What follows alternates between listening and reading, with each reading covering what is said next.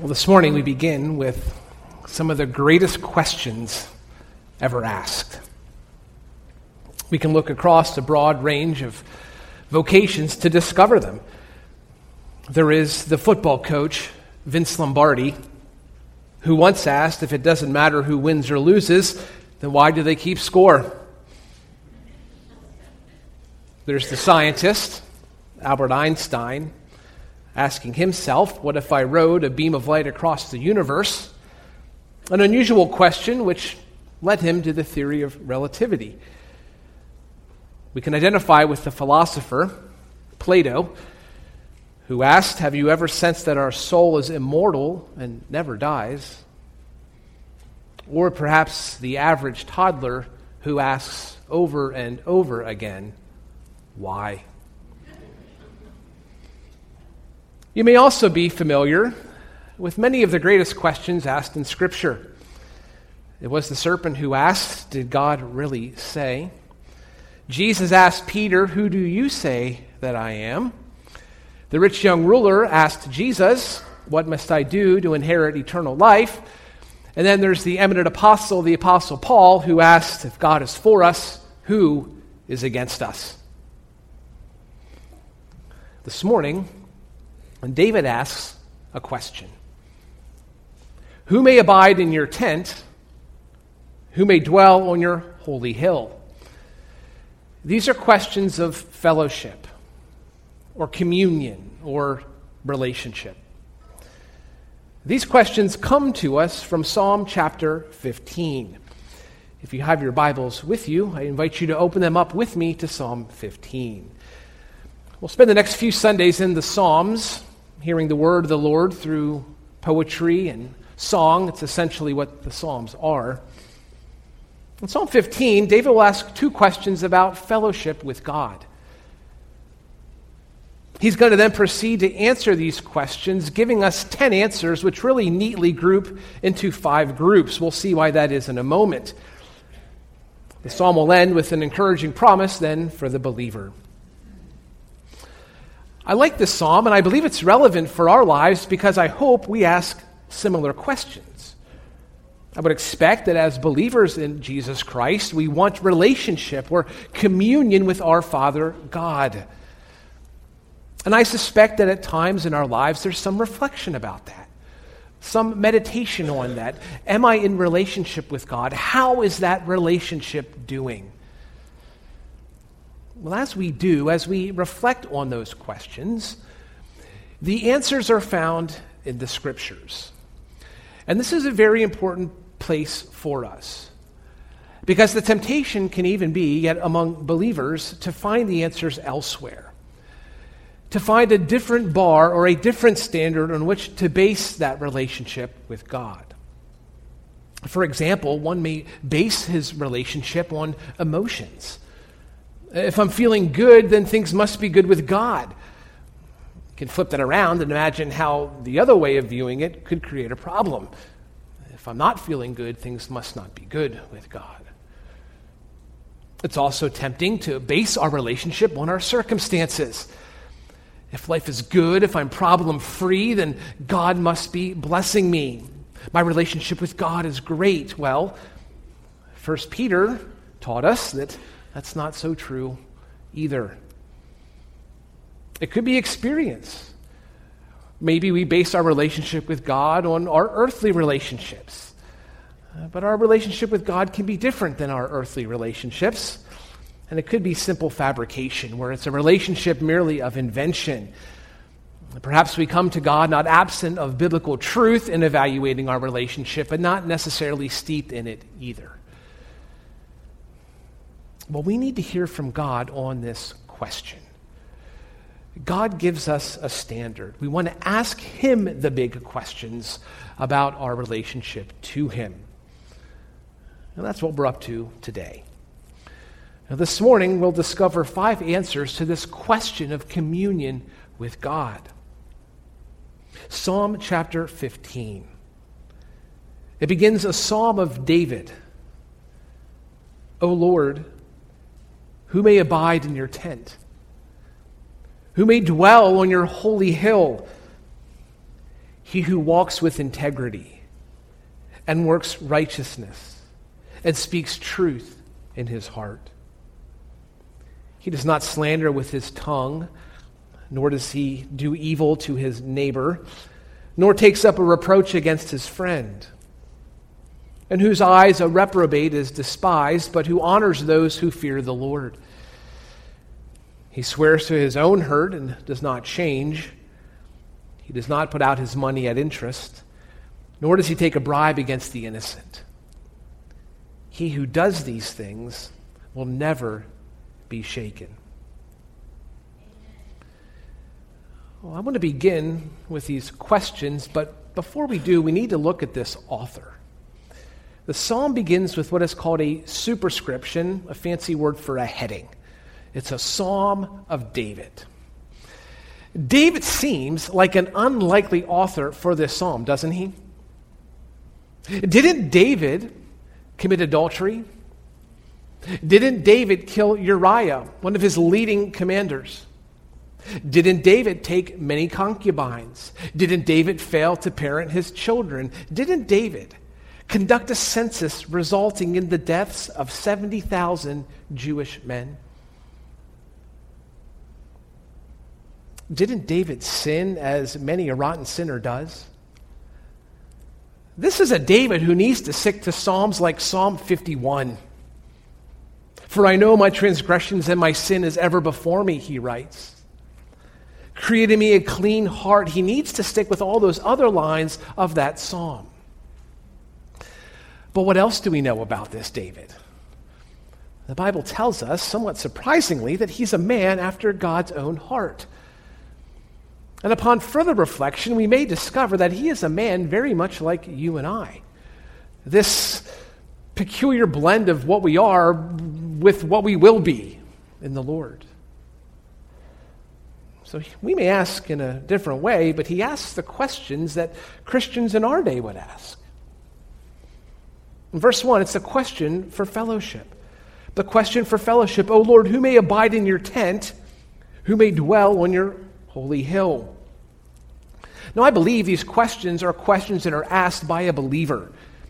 In the Old Testament, we may call this person a God-fearer, one who reveres and respects God. In our day, we call this person a Christian, one who's living by faith and striving to obey the Lord. That's the person asking these questions. And you can almost hear it in the opening, in those first two words, "Oh Lord." That's the cry of a believer. This word Lord in all caps in our English Bibles is the Hebrew word Yahweh. That's a very personal name for God. It says something of a personal relationship to him. And the psalmist calls upon God, exclaiming, "O Lord," over 200 times in the Psalms.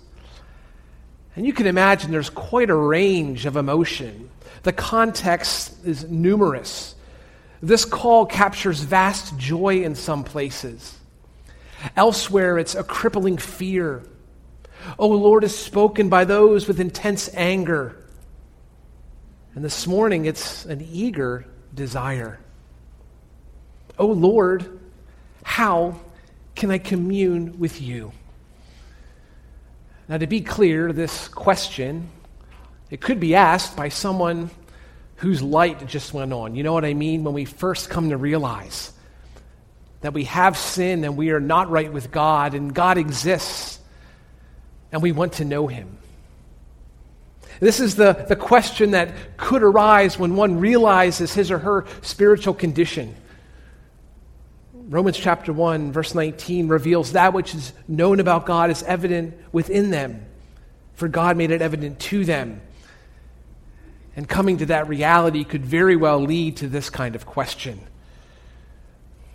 But I believe it's David and the believing Jew of his time who would ask, "Who can be with you, Lord?"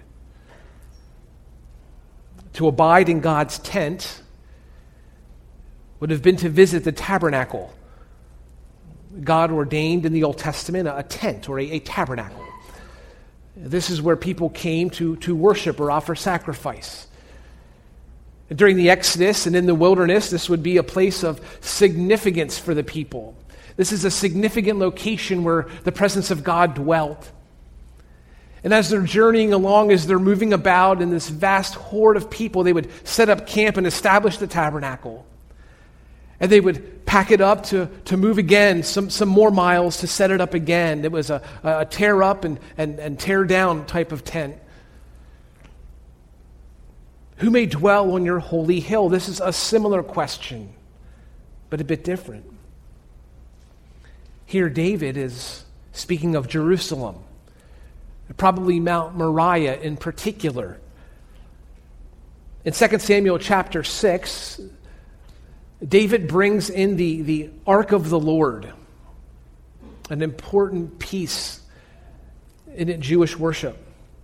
And he places it inside of a tent. Now, we don't know if that's exactly the background for this psalm, but in the Bible it's about as close as we come, based on what we know. And it's also worth noting how David is advancing his thought in these two questions. Look at the first one. David sought to abide there. To abide would be to dwell almost as an alien or as a foreigner. And in the second one, he seeks to dwell there. That means to settle down or to sit down. Now, of course, a worshiper can't sit down and settle into the tabernacle, but the point remains. There's a desire communicated through this. We can hear the desire of the psalmist even as he speaks that way. And what David now does is he proceeds through the rest of the psalm to answer these questions.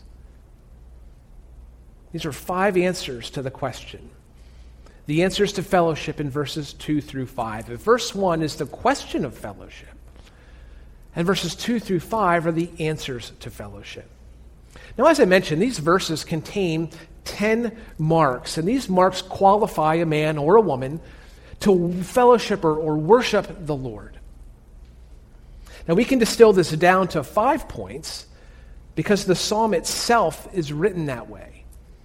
Now, this psalm is poetry, and there's a certain meter or a certain cadence to how the psalm is written.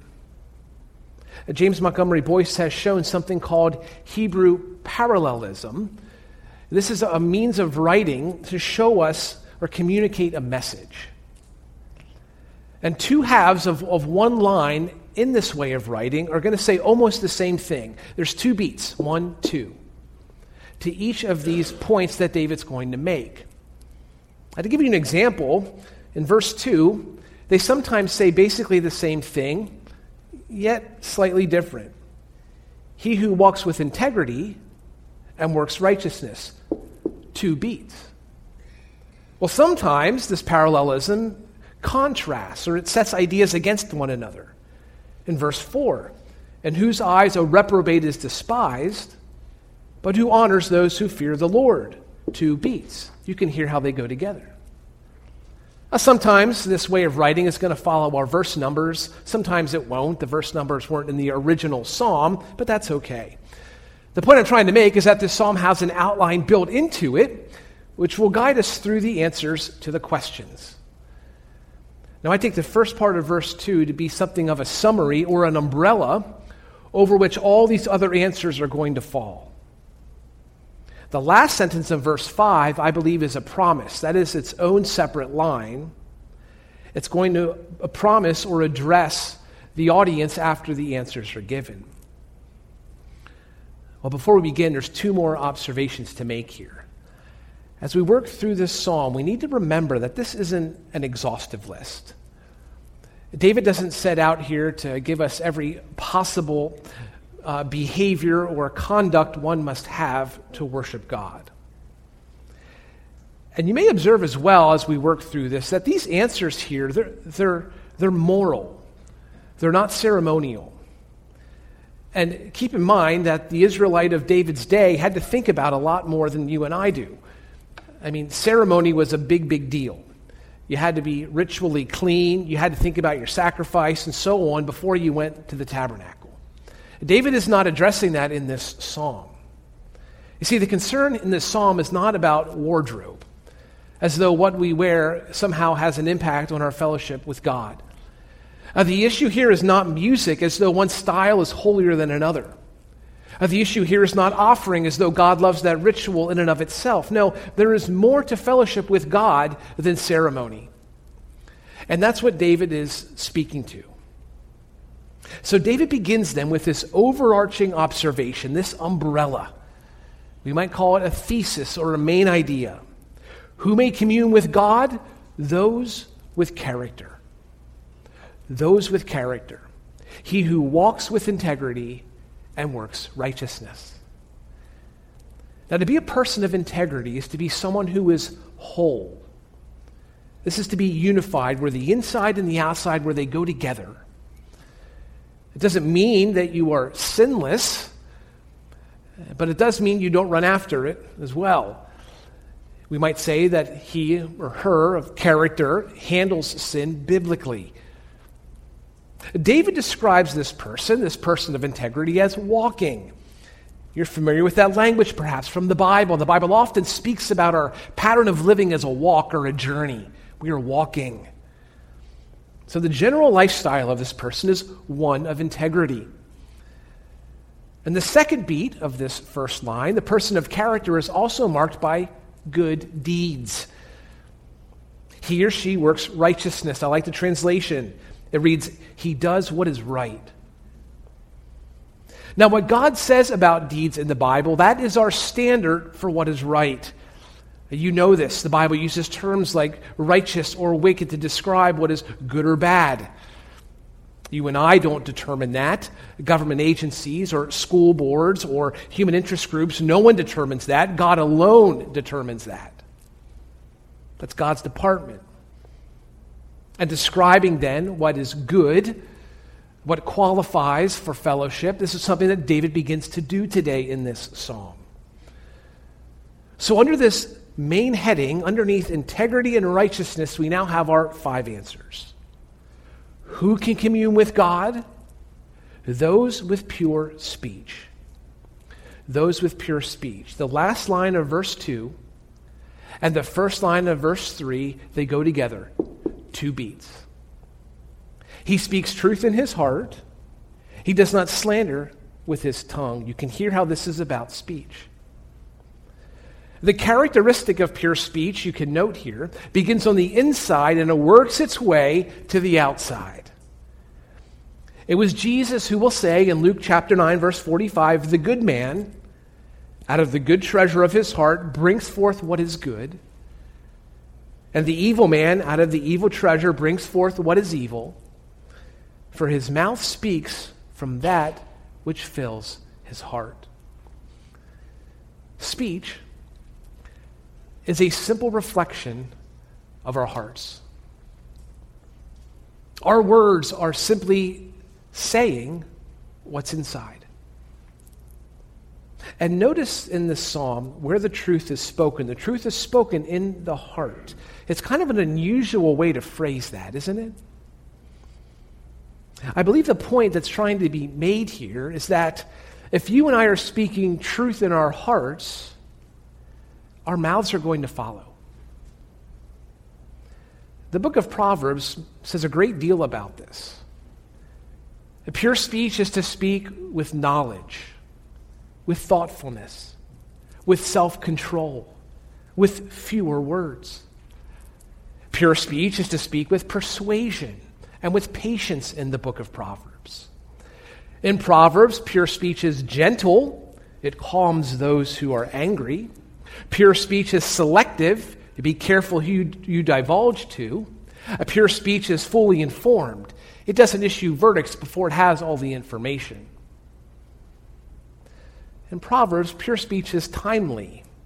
In fact, bad timing is like someone yelling in your ear in the morning, says Proverbs. Proverbs also goes on to say what our psalm says, that pure speech is without slander. Pure speech is without slander. I hope you're seeing the connection here between words and wisdom in this psalm. In verse 3, he does not slander with his tongue. Slander would be words that are spoken that are going to harm someone else or tear them down. Sometimes the slander happens by accident. Other times it's intentional. It can take the form of gossip in many cases. The Hebrew word has to do with a spy or with walking around. It's pretty good imagery to backfill the meaning of this word.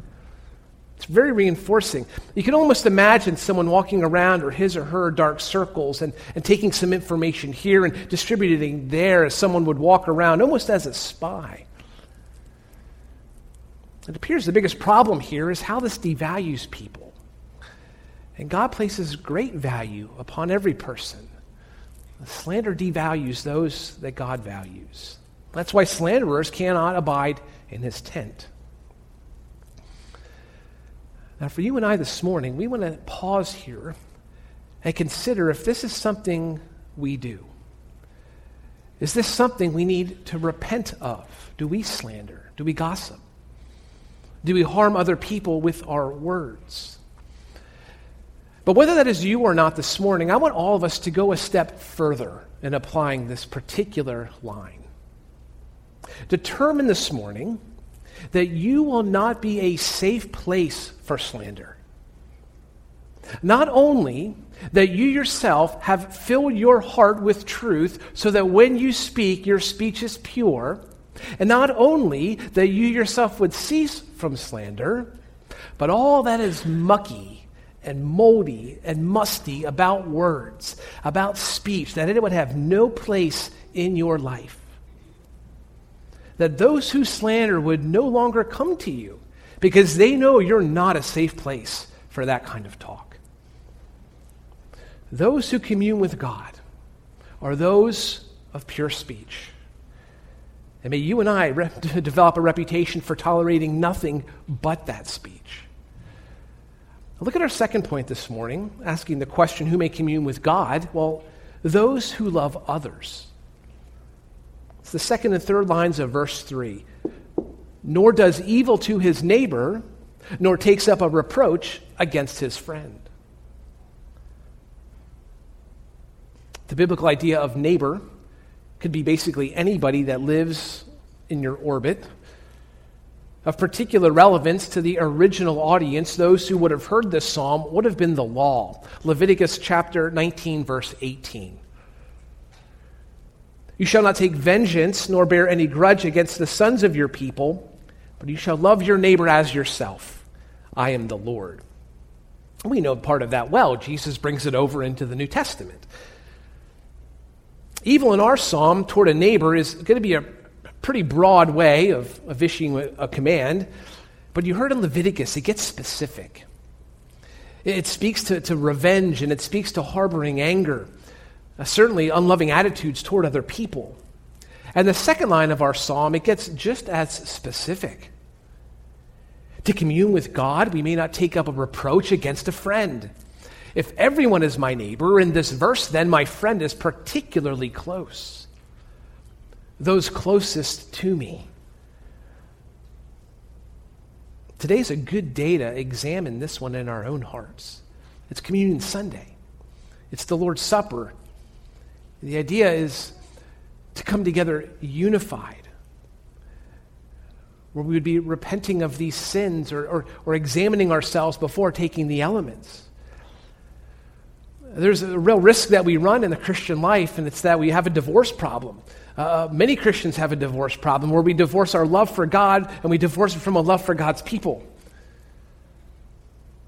But if our horizontal relationships across the board with one another are broken, then the vertical one is broken as well.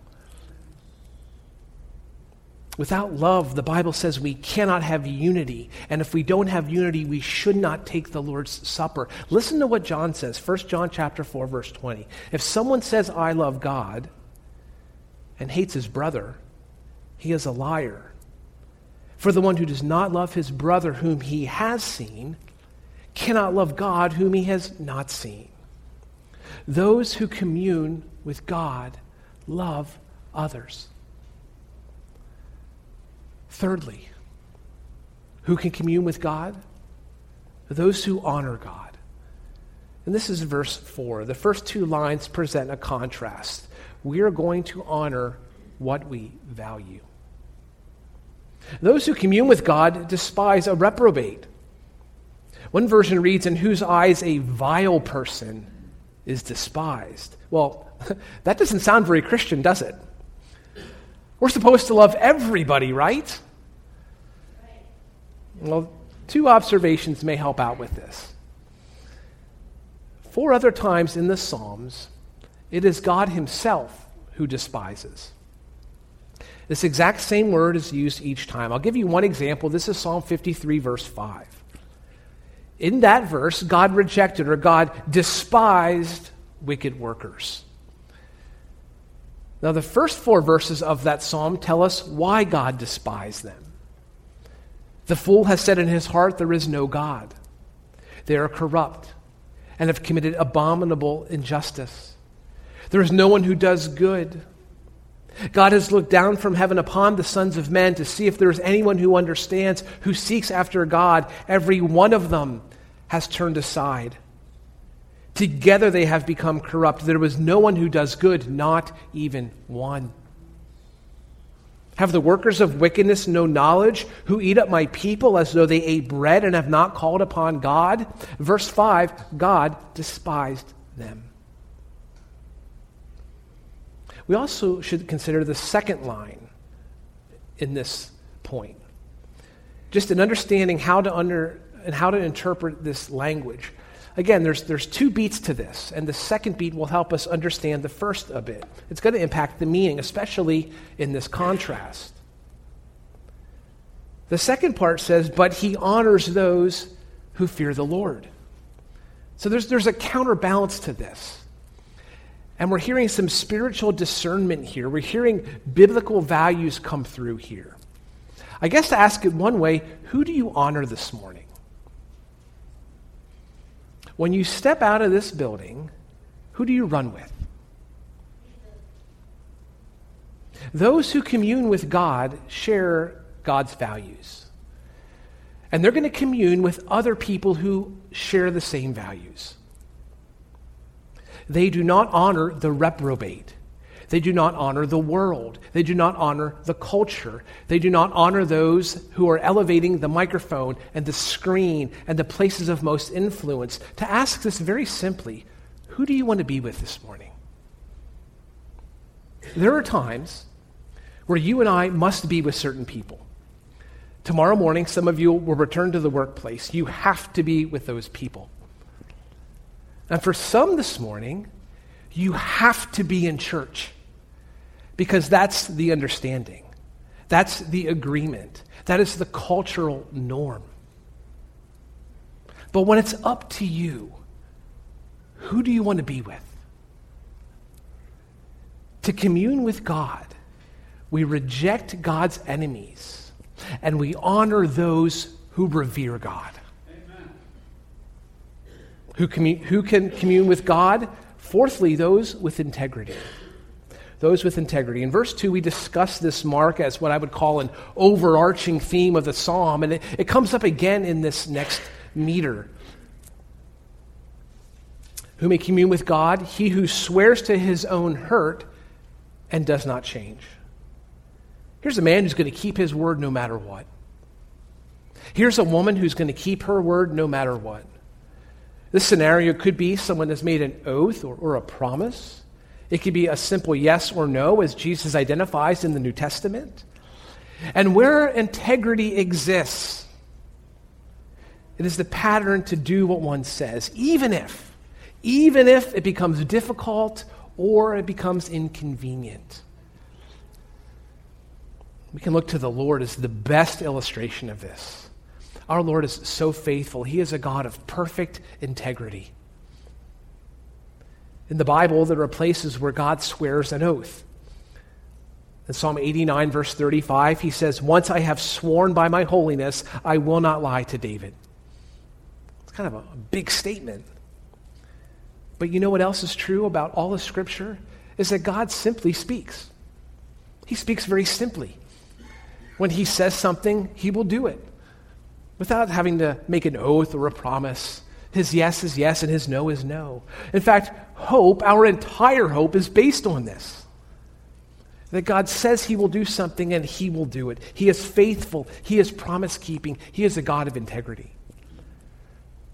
And you sense in this psalm that he seeks worshipers of that same devotion. Who may commune with God? Those with integrity. And then fifthly, lastly here, who can commune with God? Those who deal fairly. In verse 5, David speaks of financial dealings. He does not put out his money at interest, nor does he take a bribe against the innocent. I'd say in our day, one example of arguably unfair dealing is the payday loan. These are financial establishments that are often located in poor neighborhoods and tend to prey upon those with the most economic challenges. And what they do is they lend a high cost, a short-term loan to a consumer. And on the next payday, that loan needs to be paid back in full. To give you an example, for every $100 borrowed, a borrower would be charged $10 or $20 or $30 on top of it. And if that loan isn't repaid on the first day of the agreement, a fee is added and the cycle repeats. There can also be a late fee, a return payment fee, a non-sufficient funds fee. If there is a rollover option, there's a fee for that too. In Old Testament Israel, that type of dealing is prohibited. Exodus 22, verse 25, if you lend to my people, to the poor among you, you are not to act as a creditor to him. You shall not charge him interest. In Deuteronomy chapter 23, verse 19, you shall not charge interest to your countrymen, interest on money, food, or anything that may be loaned at interest. You may charge interest to a foreigner, but to your countrymen you shall not charge interest, so that the Lord your God may bless you in all that you undertake in the land which you are about to possess. So you heard there that the Jewish people may not charge fellow Jewish people interest, but they could charge other people interest. And in other readings I've done, this whole thing got quite complex by the time it was run through. But if you look at the Hebrew word for interest in verse 4, there's a little more light shed on this. The word from interest is derived or translated as something close to the word bite. The Lord tells Aaron, take your staff and throw it down before Pharaoh, that it may become a serpent. That word serpent is very, very close to the word for interest in our text this morning. To charge crazy interest would be essentially to bite a fellow Israelite. But those who commune with God, they deal with other people fairly. You see in our passage here, the psalmist also addresses bribery. Bribery would be a perversion of justice. In Deuteronomy 16, the Lord made it clear that not only does he command impartiality, but to disobey that, well, it would jeopardize Israel's ability to settle the land, the promised land. And if you're familiar at all with the arc of the Old Testament, bribery becomes a real issue among the people, among the leaders, among those who possess authority and are to wield just ruling. It was Isaiah who spoke God's words to them. Your rulers are rebels and companions of thieves, he said. Everyone loves a bribe and chases after rewards. They do not defend the orphan, nor does the widow's plea come before them. Partiality, playing favorites, it hinders communion with God, especially when it harms the innocent or the orphan or the widow. It could be bribery, it could be something else, but those who deal fairly, it is those who will commune with God. So, we must deal fairly. We must speak purely. We must love others. We must honor God. We must walk with integrity. So to ask this question one more time, O Lord, who may abide in your tent, and who may dwell on your holy hill? No one. Every one falls short of this standard. But we're not Old Testament Israel, right? There's good news for us because we can flip over to the New Testament and we can find some comfort and some solace and some encouragement there. So as we do, what do we see as we peruse the New Testament looking for those things? Well, on speech, Jesus says, we will give an account for every careless word spoken. In fact, our words will justify us or our words will condemn us. On love, Jesus says we are not worthy of him if we love our father or our mother or our sons or our daughters more than him. On honor, James says that friendship with the world is hostility toward God. Those who make friends of the world become enemies of God. On integrity, Jesus says not only should we not swear, but to say more than yes or no is to speak the words of the devil. And when it comes to fair treatment, it is James who says again that favoritism is sin, and to stumble at just one point is to break the law. And if in some case that we are feeling pretty good, that on some of these we are excelling, it is Jesus who says at the end of it all, you are to be perfect as your heavenly Father is perfect. So no one may abide in God's tent, and no one may dwell on his hill, and no one may commune with God, no one alone. But someone did dwell, and someone does abide, and his name is Jesus Christ. Amen. In speech, he committed no sin, and no deceit was found in his mouth. In love, he laid down his life for his friends. You will never find a greater love than that. In honor, he glorified God, having accomplished all that God ordained for him to do. And in integrity, God himself boomed from heaven, "This is my beloved Son, in whom I am well pleased." And when it comes to fair treatment, he heals impartially. The gospel to the poor, liberty to captives, sight for the blind, freedom to the oppressed. To commune with God, we need Christ. To abide in his tent, to dwell on his hill, no one can do that alone, and anyone can do that in Christ. That means first that we need him. And if you were here this morning asking some of these big questions about God, then I have good news for you. That you can know God this morning, right now, where you are. If you believe upon Jesus Christ, that you sinned and he forgives. If you believe that he died and rose again, if you turn from your sin and you believe that he is God's Son, you will know God. That is the promise of the Bible. And you will spend eternity with him. You will dwell with him. You will abide with him.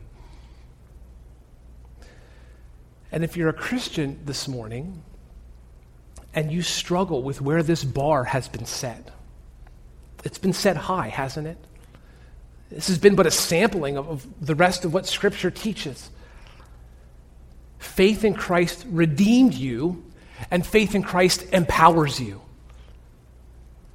We came to Christ to come to God. That's something that the gospel did for us. But we keep coming to Christ. Listen, there is never a point in our lives where we say, "I'll take it from here, God." That is not a wise way to live the Christian life. The Lord Jesus continues to be our strength. He continues to be our advocate. And we need that. Because you and I will never perform these righteous deeds perfectly. But in Jesus Christ there is grace. And that means that we ought to be living lives of repentance.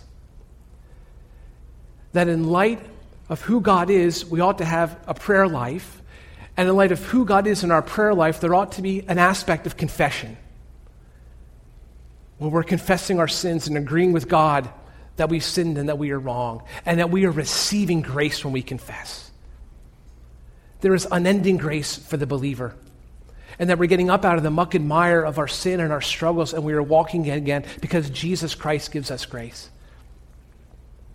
Psalm 15, it sets a high bar. I mean, certainly we want it to do its work, and when it does, what's it going to do? It's going to challenge us. in our worship. This psalm challenges me in how I approach God. The Jew who heard this, he needs to think about what this psalm says before he goes waltzing into the tabernacle. I mean, when he goes in there, he's not going into his house. He's not going into work. This is no social club. He is going into the very presence of a holy God. So maybe we walk a little slower and we think a little deeper and we examine just a little bit closer. And as you confess your sin and as you walk by the power of God, you will not be shaken. He who does these things will never be shaken, the final line of our psalm this morning. Because you have Jesus Christ. You can commune with God in Christ. Last week I read this meme. It's a picture of Martin Luther hammering the 95 Theses to that Wittenberg door. And the meme read, Luther had 95 problems, but salvation wasn't one of them. I thought that was so good because that's true for you and I this morning. If you have Christ, you have salvation. And if you have Christ, you have the power to do what God commands. And as you do, until that day, you will not be shaken. Let me pray for you. Oh, Holy Father, the bar is set high to be with you and to fellowship with you. And we see our own sufficiency this morning, perhaps some to the point of despondency. Father, please, in Christ, reach down and lift us up. I pray that we would not become discouraged. I pray that we would see the grace given in Jesus Christ. I pray that we would not be shaken. Thank you for the challenge of living righteously, and thank you for the power given to meet that challenge. We love you and want to honor you, and we pray in Jesus' name. Amen.